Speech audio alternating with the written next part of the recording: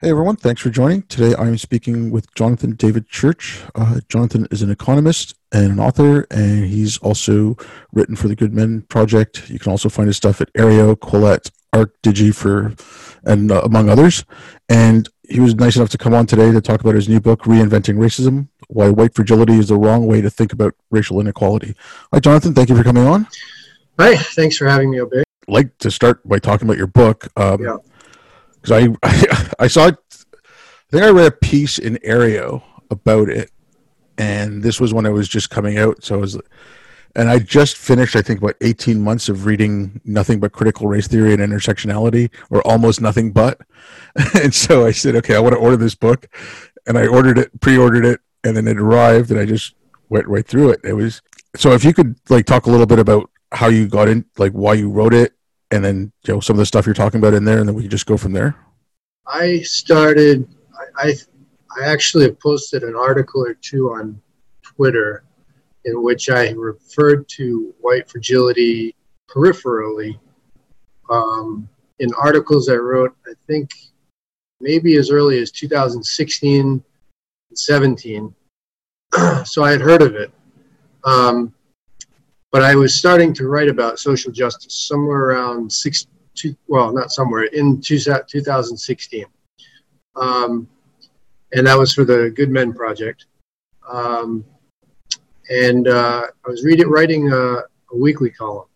And some of them, were sympathetic to the concerns of, more progressive concerns, whether it's about discriminatory job advertisements or sexist language or whatever, Me Too and so on.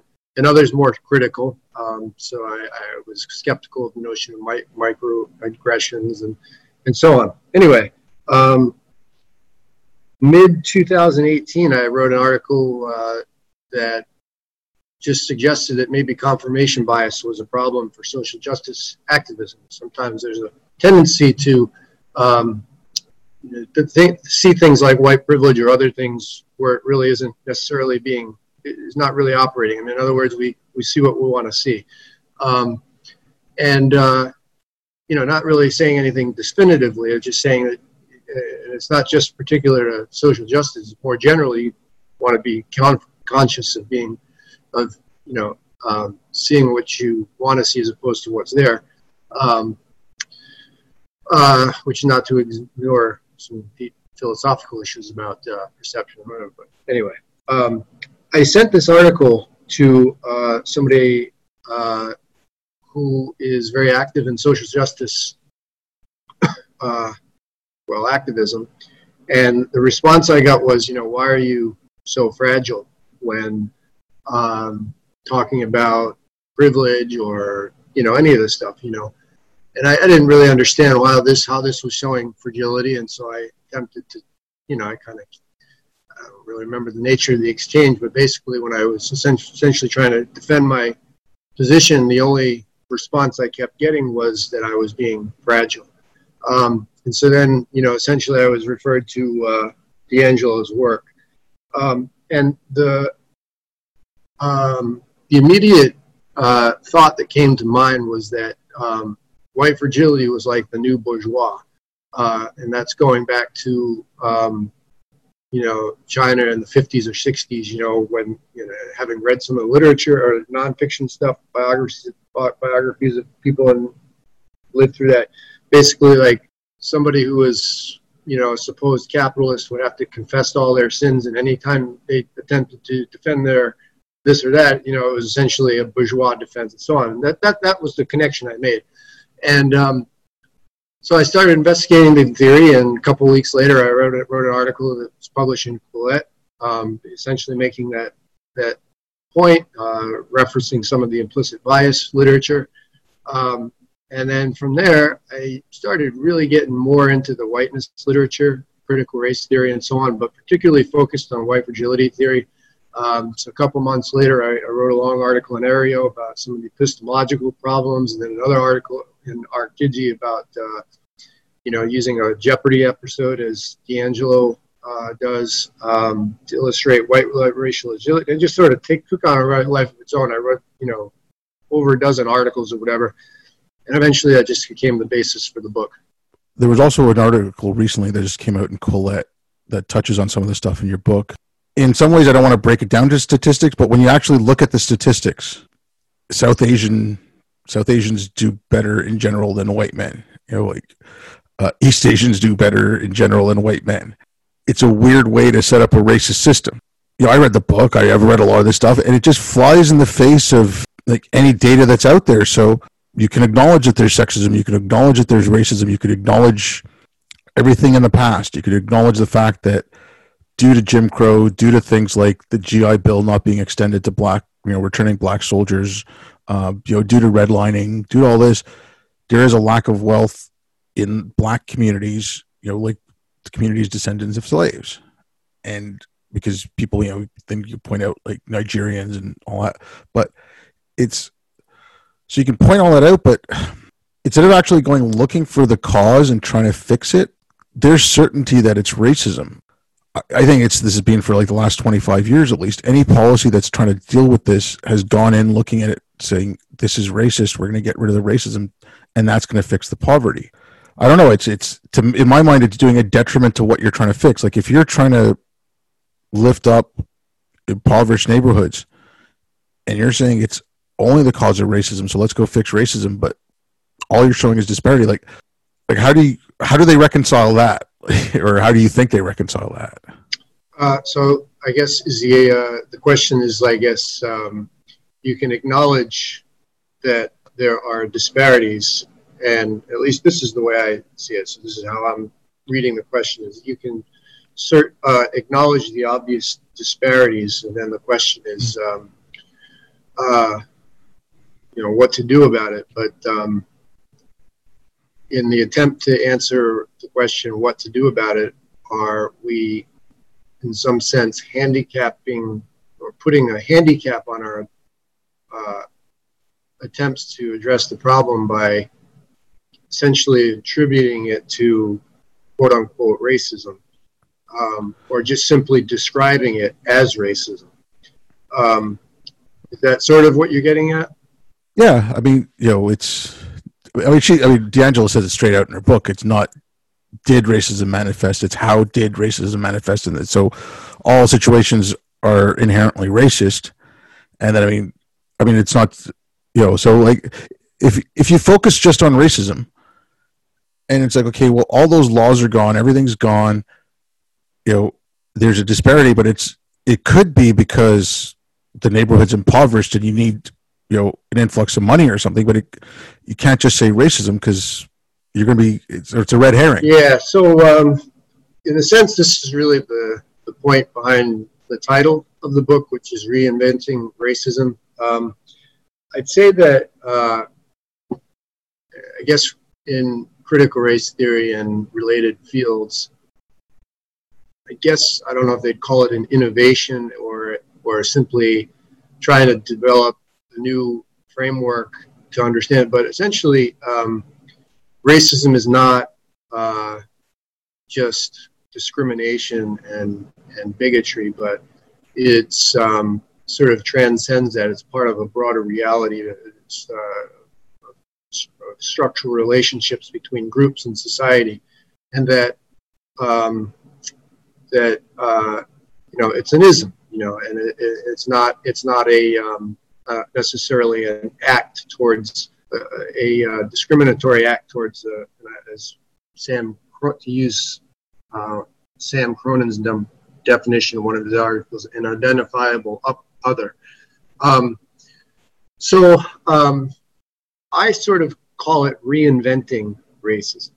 That is, if you look at, just had a letter exchange about so-called, colorblind ideology, colorblind racism. As you note, D'Angelo is essentially saying we see racial disparities, therefore we have racism.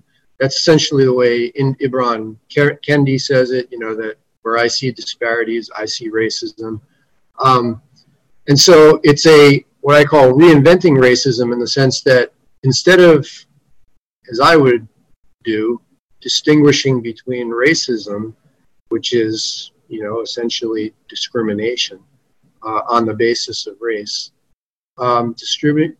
distinguishing between racism and the legacy of racism. So when I hear a lot of talk about systemic racism or structural racism or so on, I'm thinking about the legacy of racism as opposed to simply defining that as racism. Now, I mean, I don't want to go off into a long tangent, but I can imagine people taking issue with that and saying that, doesn't necessarily get us anywhere. But I think it does, because if you talk about systemic racism and structural racism as simply the reality of racial disparities, and then you get into how, the way that people within the field talk about it in terms of colorblindness and ideology and ultimately what's called whiteness, you get into a lot of ambiguity about what the nature of this system is. And I think is what you're trying to get at is what it ends up obscuring the hard thinking that you need to do about policy. Now, as I'm saying this, sort of thinking faster than I'm saying, because I can anticipate lots of objections from those within critical race theory, and that is why I sometimes prefer to write rather than, because I assemble it all together. But basically, my point is that you get into a lot of ambiguities, and one of the essential features of structural racism within the critical race theory is called whiteness, reified whiteness. And the problem is as one historian says, Eric Arsener, that it ends up becoming a blank screen onto which any people project their own meanings. And so you have this very ambiguous term which is supposed to explain racial inequalities, the white racial frame, white norms and habits. And you can see that there's some sensibility to this if you look at it in terms of like legal institutions, and I get into this in the final chapter of the book. But I'll just say at this point, there's a lot of ambiguity there. And I don't think it helps us in terms of developing effective policies, one of which would be, as I discuss in the book, differentiating between preferential affirmative action and developmental affirmative action. And that's actually Glenn Loury's distinction, where preferential is sort of what we typically think of in terms of, quotas or preferential treatment or whatever. And developmental affirmative action, which is, I think, what is essentially what you're getting at, which is that you want to develop a more comprehensive plan to address resource deficiencies in communities where the resources are needed. And obviously, that involves things like resident, housing, education, basically the development of social capital. And I'm all for that. Of course, I would emphasize, as with anything, whether it's like infrastructure bills that Congress has been debating for decades or years at least, that, the complications are in the details. So it's not going to be easy. But in principle, I'm all for developmental affirmative action. And if we're going to talk about how you can develop effective policies, reform institutions, and so on, then that's where I think the focus has to be. And when we talk about things like whiteness or reification of white norms and all that jazz, I just think it's a huge distraction. 100%. Like, now, you could take a community in the projects, whatever you want, inner city, or you can take a poor community in rural Mississippi. Now, what they have in common could be poverty and facing some form of legacy of racism or actual racism, but their needs are completely different. What you would need in the rural societies, community is not what you would need in something in like the inner city. So that's what I'm trying to get at is like, okay, it's not just, okay, fix the education, because if you can put the best school in the world in that neighborhood, but if there's still a chance the kid's going to get shot on the way to school, they might not go, or if the neighborhood's completely dilapidated, is someone going to put up a store but that's where my problem with all this stuff was. The more I read of it, it's like, okay, but just yelling racism and saying fix the racism, I mean, you get stuff like, I mean, there was that article in the Wall Street Journal today where they, it's yet another one where they want to get rid of Homer, because kids need to see something that reflects them, or I mean, what they're doing with the schools in New York City, they want to get rid of the grading, and they want to get rid of, they want to allow like lottery systems into the elite schools, which I'd rather fix the other schools so that you have a larger pool of kids who want to go into the elite schools,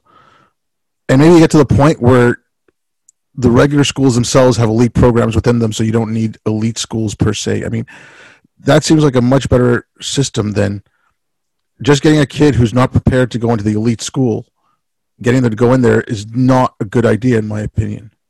Well, I would say that one of my biggest concerns in all of this is, and I think this is why I focus so much on white fragility itself, is that you can have very nuanced differences of opinion on what the appropriate policies, the appropriate approaches are. You can raise what I would think are good faith objections to any number of issues, such as the importance of teaching Homer, while also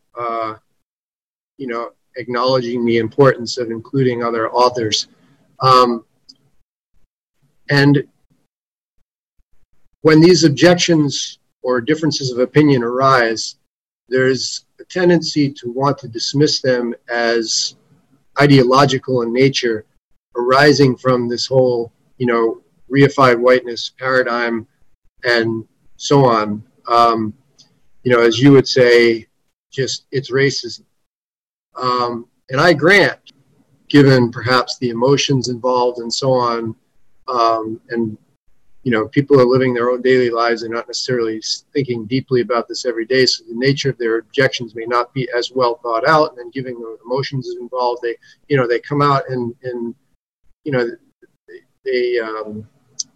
they reveal, or they supposedly reveal, bad faith intentions, but like, if somebody objects, as I do, to teaching Howard Zinn as a version of history because it's just bad history, I very much object to the idea that this is just simply an exhibition of white privilege or an objection to teaching about oppression and marginalization in history and so on. That's one of my biggest concerns. But at any rate, I mention all that because of what you mentioned, in terms of the Wall Street Journal article.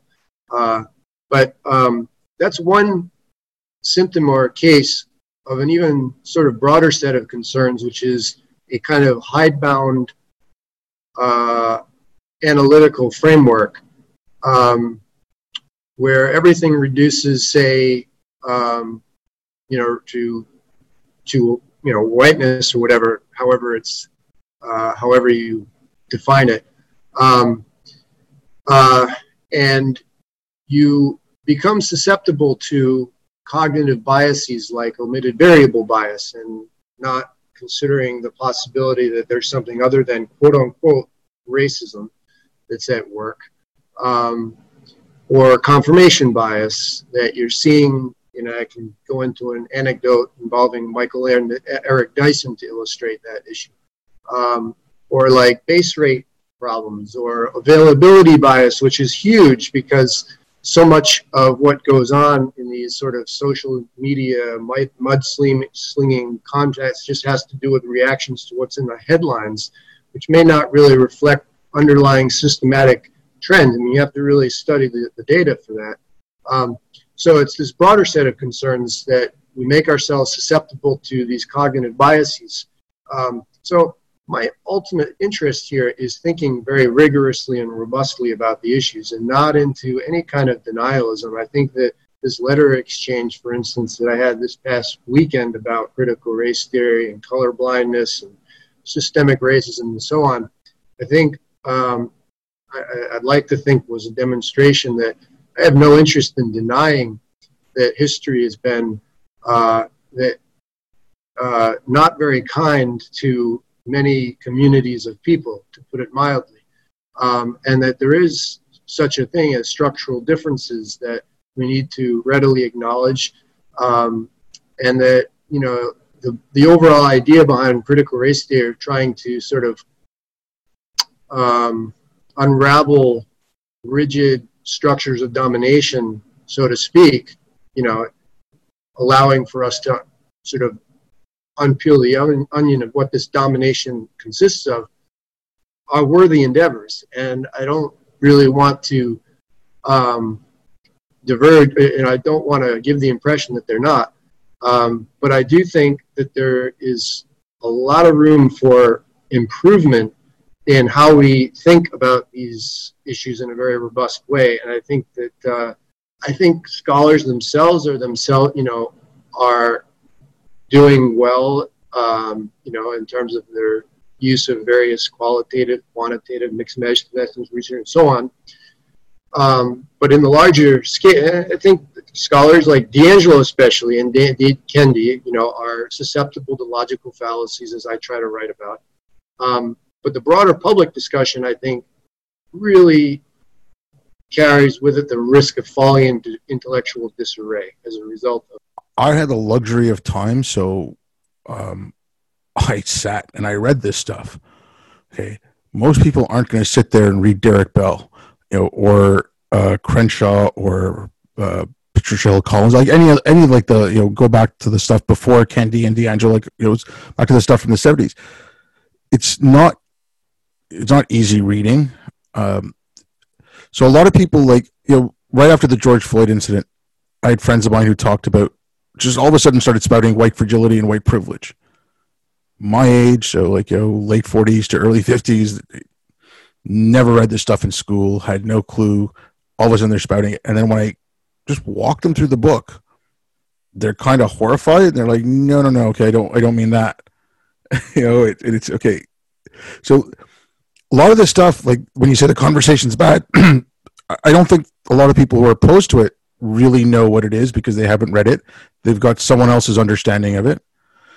And even a lot of the people who are pro some of the things in, you know, either DiAngelo or Kendi haven't really read that stuff and don't know where it comes from. I think there is a huge ignorance gap in this, like in the middle.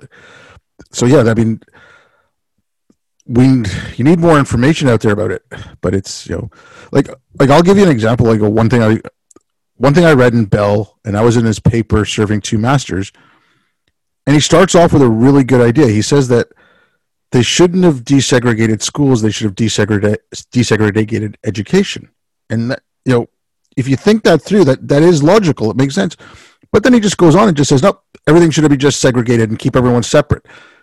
And it's like, they start off with a kernel of a good idea and they just take it too far. And that's where my problem lies. It's that little idea of desegregating education. If you actually thought about that and put some logic into it, instead of just saying, nope, keep everyone apart. Yeah. I sympathize with the point. I guess the thought that immediately comes to mind is to once again, return to white fragility, in the sense that your objection to a kind of anointed classical critical race theorist, Derek Bell, sort of becomes immediately suspect because he's been anointed and you're not. And so if you're not on board, you're exhibiting fragility of some sort. And I think that's where that's probably what annoys people about DiAngelo's work the most, certainly is what got me started thinking about it.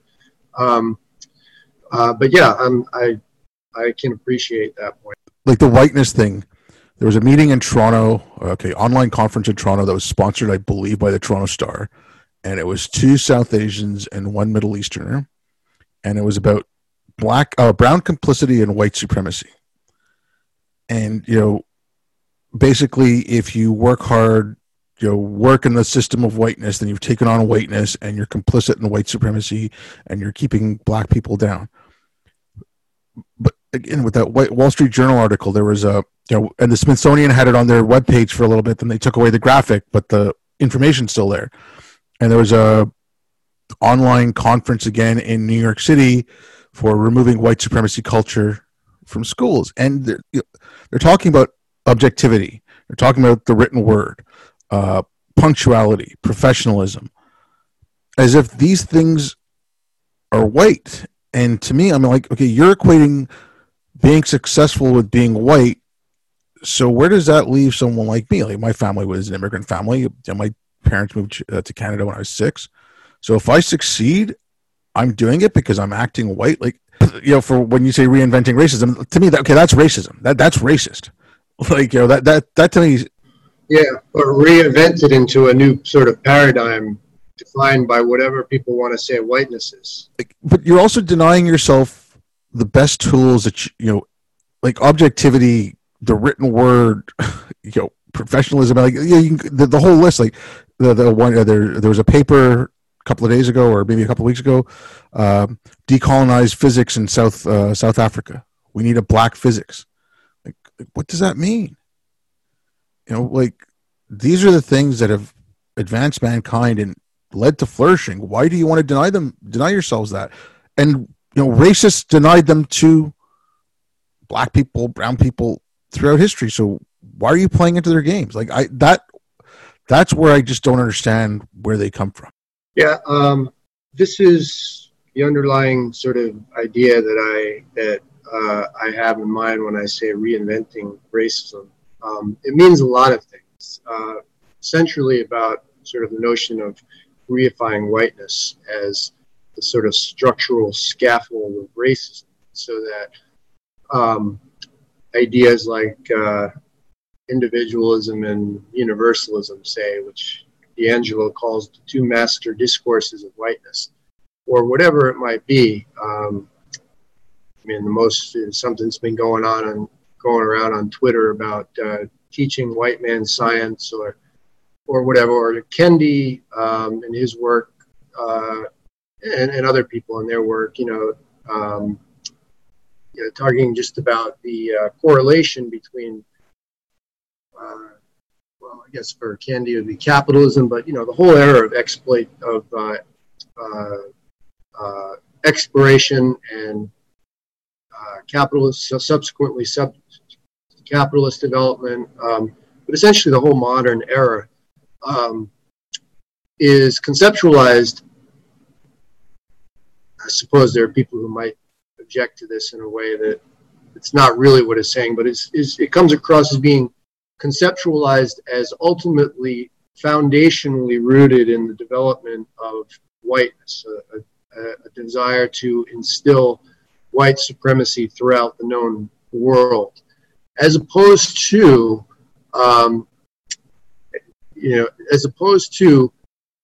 as history, in my opinion, works out, a whole bunch of just contingent, path-dependent processes that just sort of happen and unfold on their own without any kind of teleological design or goal,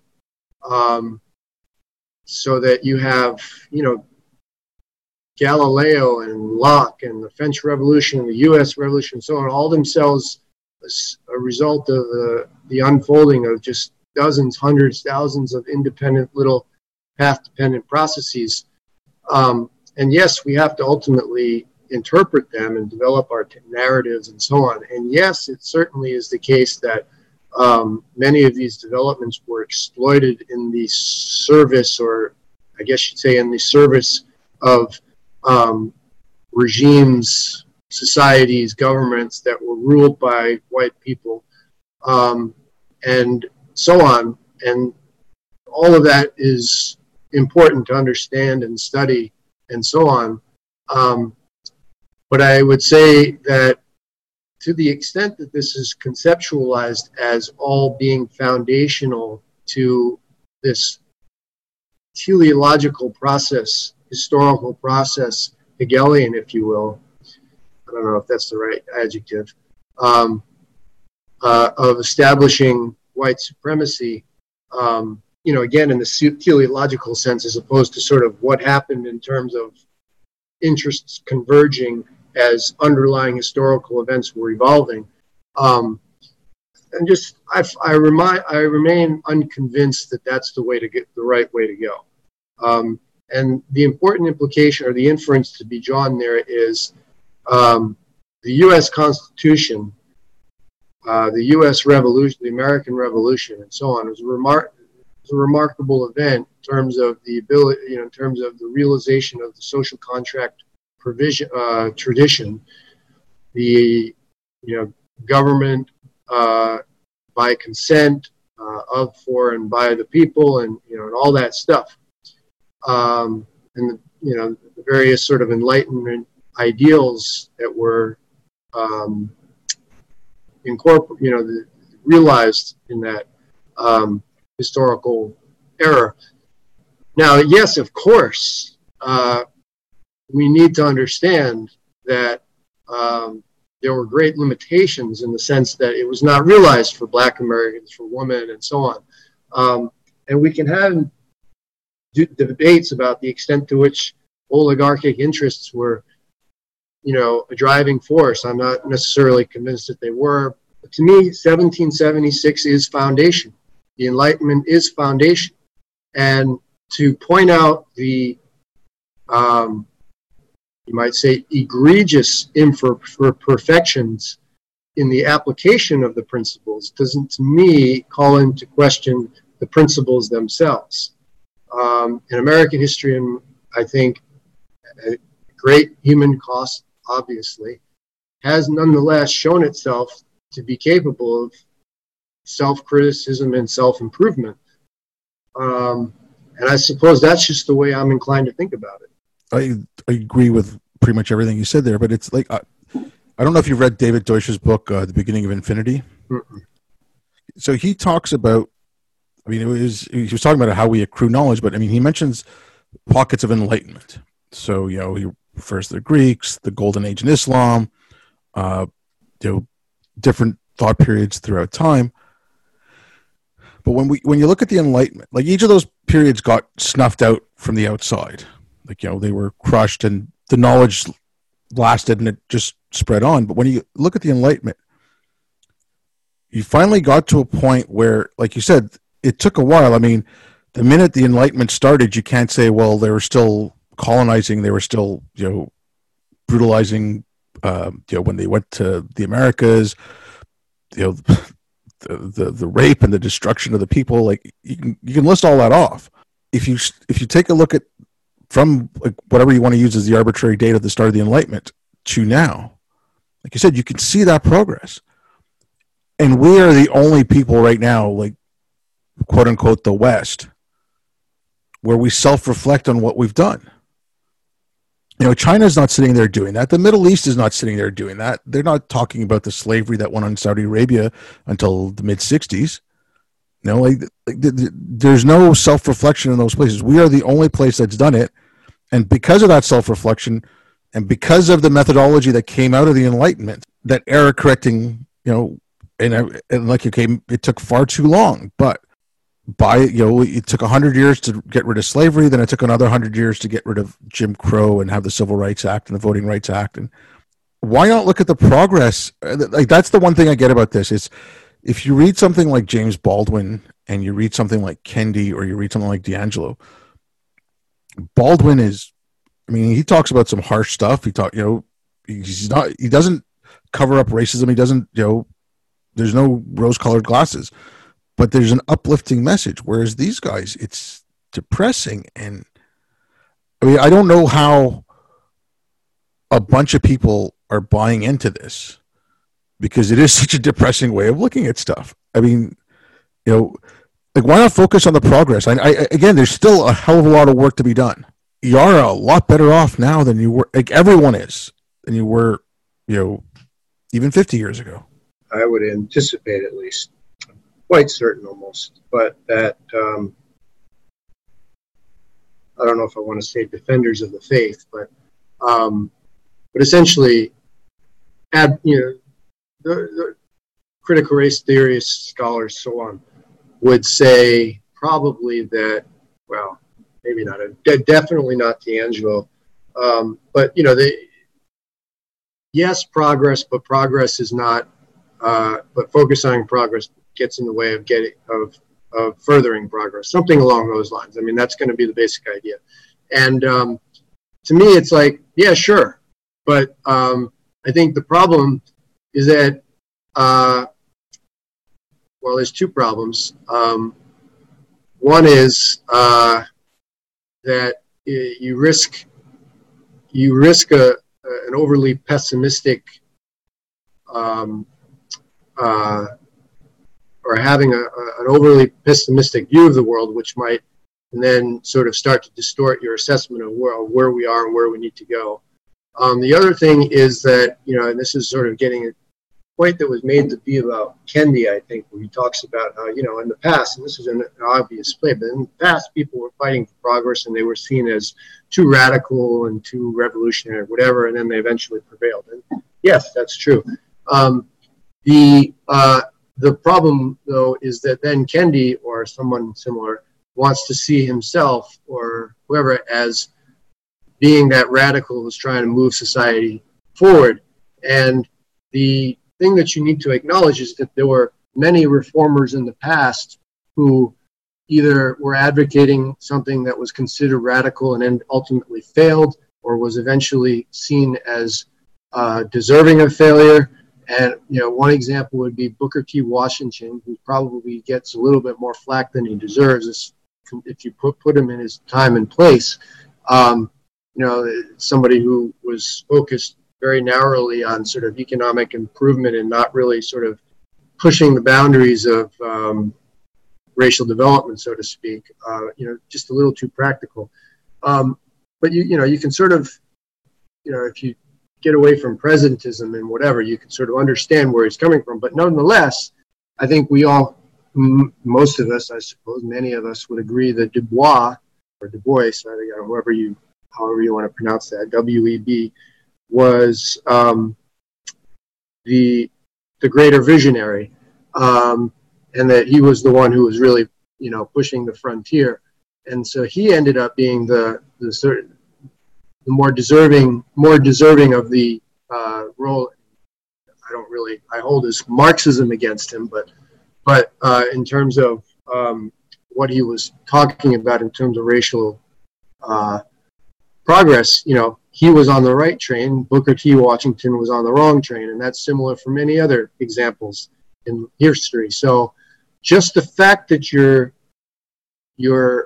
crusading in the name of social justice, so to speak, doesn't mean that you have the correct conception of social justice, for lack of a better word. In other words, we have to ask ourselves, what in fact is social justice, and is this the version of social justice, so to speak, that we think is going to advance society? And that's, again, that goes back to an earlier point where a lot of these controversies resolve around the ambiguities of the term being used.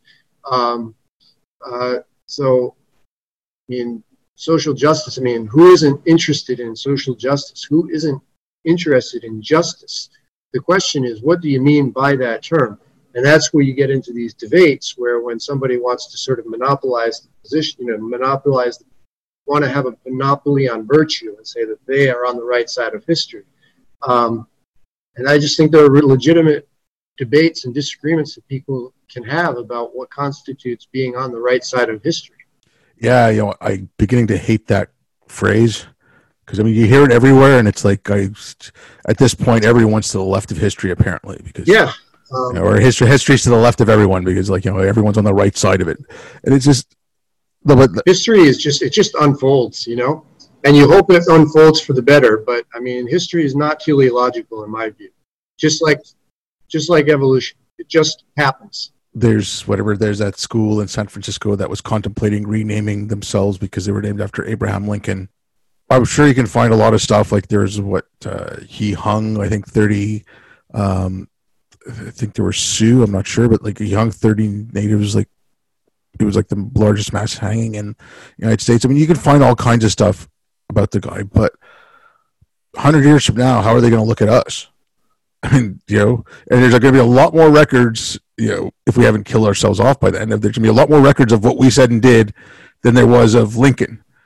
And so, how are they going to judge us 100 years from now? And that's, we do the best with what we have. Again, with some of this stuff, some BLM groups in some universities across the state, so I think 75 of them got segregated dorms. And this is going back to about 2016.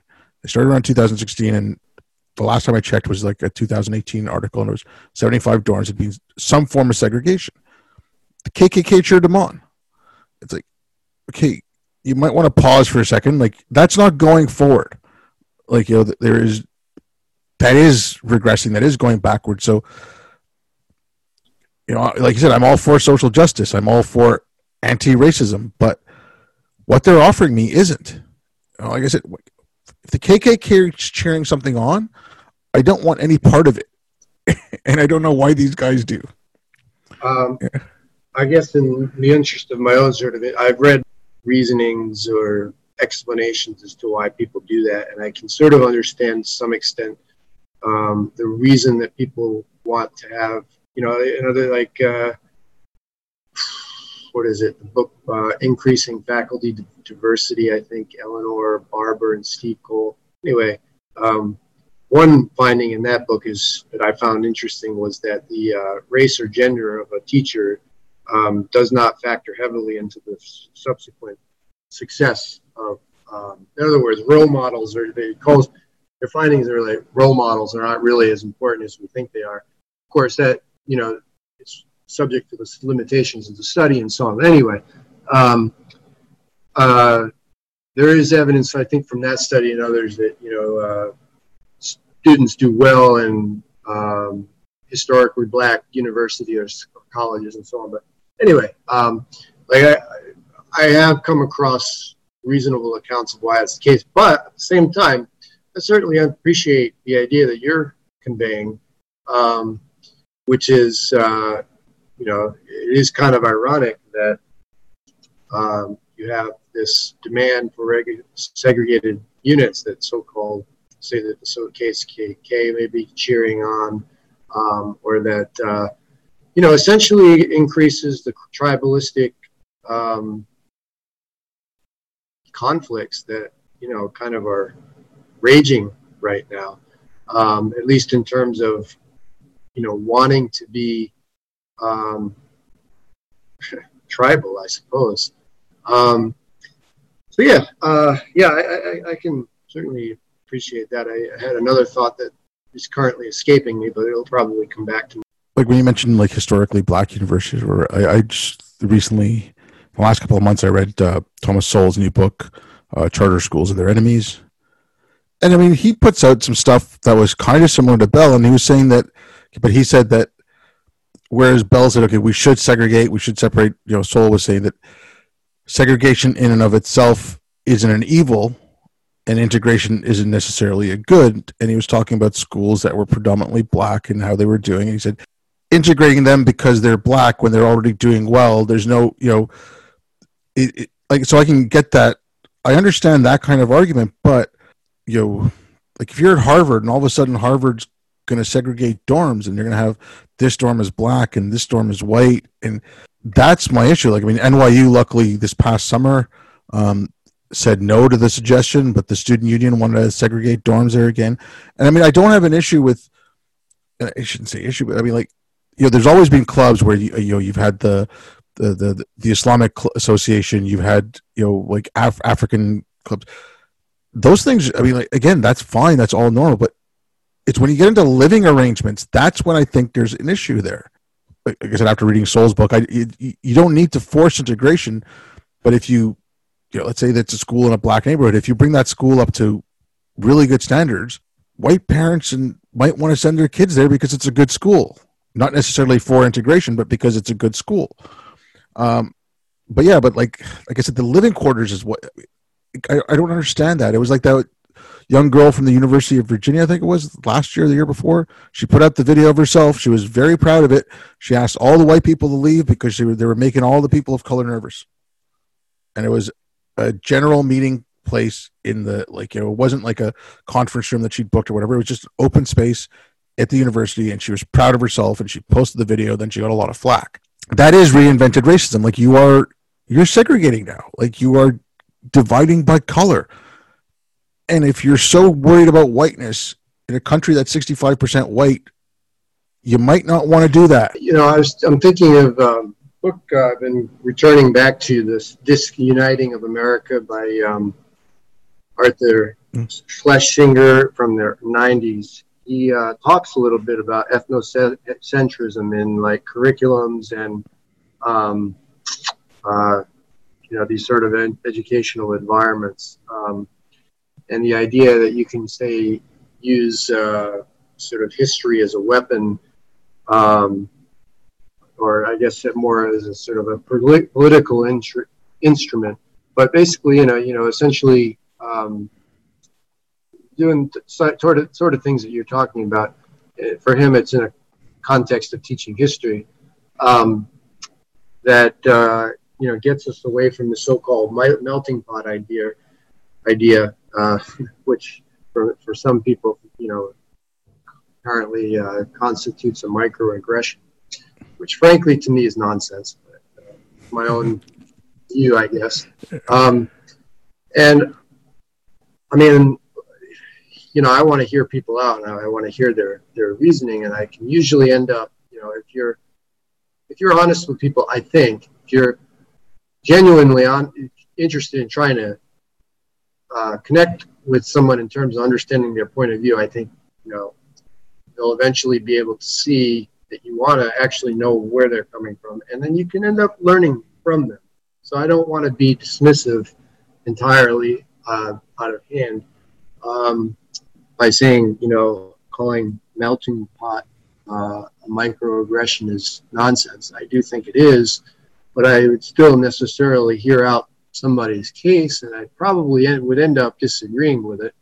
But anyway, similarly, with respect to, say, segregated residential houses and so on, I mean, I guess my own personal view, which is not really an analytical standpoint, at least at this point, is that it's unfortunate. I don't know. I grew up in diverse communities, you know, the city, man, you know, the streets, the city, and so on. Track and field for 8 years, so track and field is more black sport than white sport, at least in my experience. D'Angelo would scoff at all this, but you know, because, you know, just being in New York doesn't mean that you're not racist or whatever. I mean, I understand the point that she's trying to make, but what the point I'm trying to make is not that, you know, it doesn't, you know, it's not the I have black friends argument. It's the idea that I just generally took it for granted as a good thing that I was able to interact with a lot of different ethnicities and races and people from different regions of the country and whatever. And I like the idea that, you know, I like the idea of, say, walking into a black church on a Sunday morning and just seeing, you know, being a part of it, and hoping that I used to be engaged to a Puerto Rican woman. I like going down to Puerto Rico and being part of that culture, you know, to the extent that I could participate. It's just, you know, the idea that I needed to be conscious of. I mean, they call you a vaso de leche. You know, you're obviously a gringo, so to speak. But and I just kind of laugh. It's just, you know, it's fine. But I just think it's unfortunate if the perspective emerges that it's not okay for somebody to assume it's, or to want to I don't know, participate in cultures or whatever that are not quote unquote their own. So to the extent that that's what emerges from all this, I think it's unfortunate. You know, you had it recently again. I think it was some chef put out something about some Korean food and got blasted, and, you know, tried to cancel them because it's cultural appropriation. I'm like, it's all cultural appropriation. There's nothing that you're doing right now. I don't care. You know, like, my family's from India. My parents love listening to Indian classical music, but guess what? Some of that came from somewhere else. It's not an Indian thing specifically. Like, you know, there's no culture that's purely untouched. I mean, unless you find like some remote tribe that's never gone out, like that tribe that killed that missionary last year. Like unless you find some tribe like that, there's going to be no culture that's gone around that's been untouched. And this whole idea of appropriation, why can't... Again, if you really want to try to be complicated about it, I suppose, look, I think a lot of people who are seriously concerned about it are probably coming from the perspective of history of imperialism and exploiting things for profit and blah, blah, blah, all that stuff, and I mean, look, I think it's sort of like scholarship. You don't want to plagiarize someone's work and call it your own, or you don't want to not give credit where it's not due, and so on. I mean, it's just quote unquote common sense. But if somebody wants to, I don't know what it is, like if a white person puts their hair in cornrows or something, I don't know, something like that. I mean, I just, to me, I don't see the problem. I don't see why it's a problem. And even like there was a controversy some years ago. I think Lionel Shriver gave a speech about cultural appropriation in literature and so on, and the idea that you're always sort of trying to get into the mind of a character in order to write about the character. Mentioned some kind of party about people putting sombreros on or so on. Like, I mean, if I go to a party and have tequilas and wear a sombrero, I fail to see how that is regressing society and how that is perpetuating inequalities. I just don't see it. I mean, I see the argument would be that somehow implicitly this is conveying messages about superiority and inferiority and whatever. And I just don't buy that argument. It gets a little much. Look, I don't want to keep you too long. Thanks for your time. If you've got any last words to say about like some of the fallacies in white fragility or anything else at all, let people know where they can get a hold of you. Go ahead. Well, I mean, I could certainly talk for a while about that. But no, I appreciate coming on. It's obviously a topic that's on a lot of people's minds, and to the extent that I had anything to say about it, hopefully people find it somewhat interesting. I think reinventing racism, quote unquote, what I call, is it's a problem. And I think it most manifestly finds one of its more problematic manifestations is the theory of white fragility. No, well, thank you. So thanks. And thanks everyone for listening. I'll be back.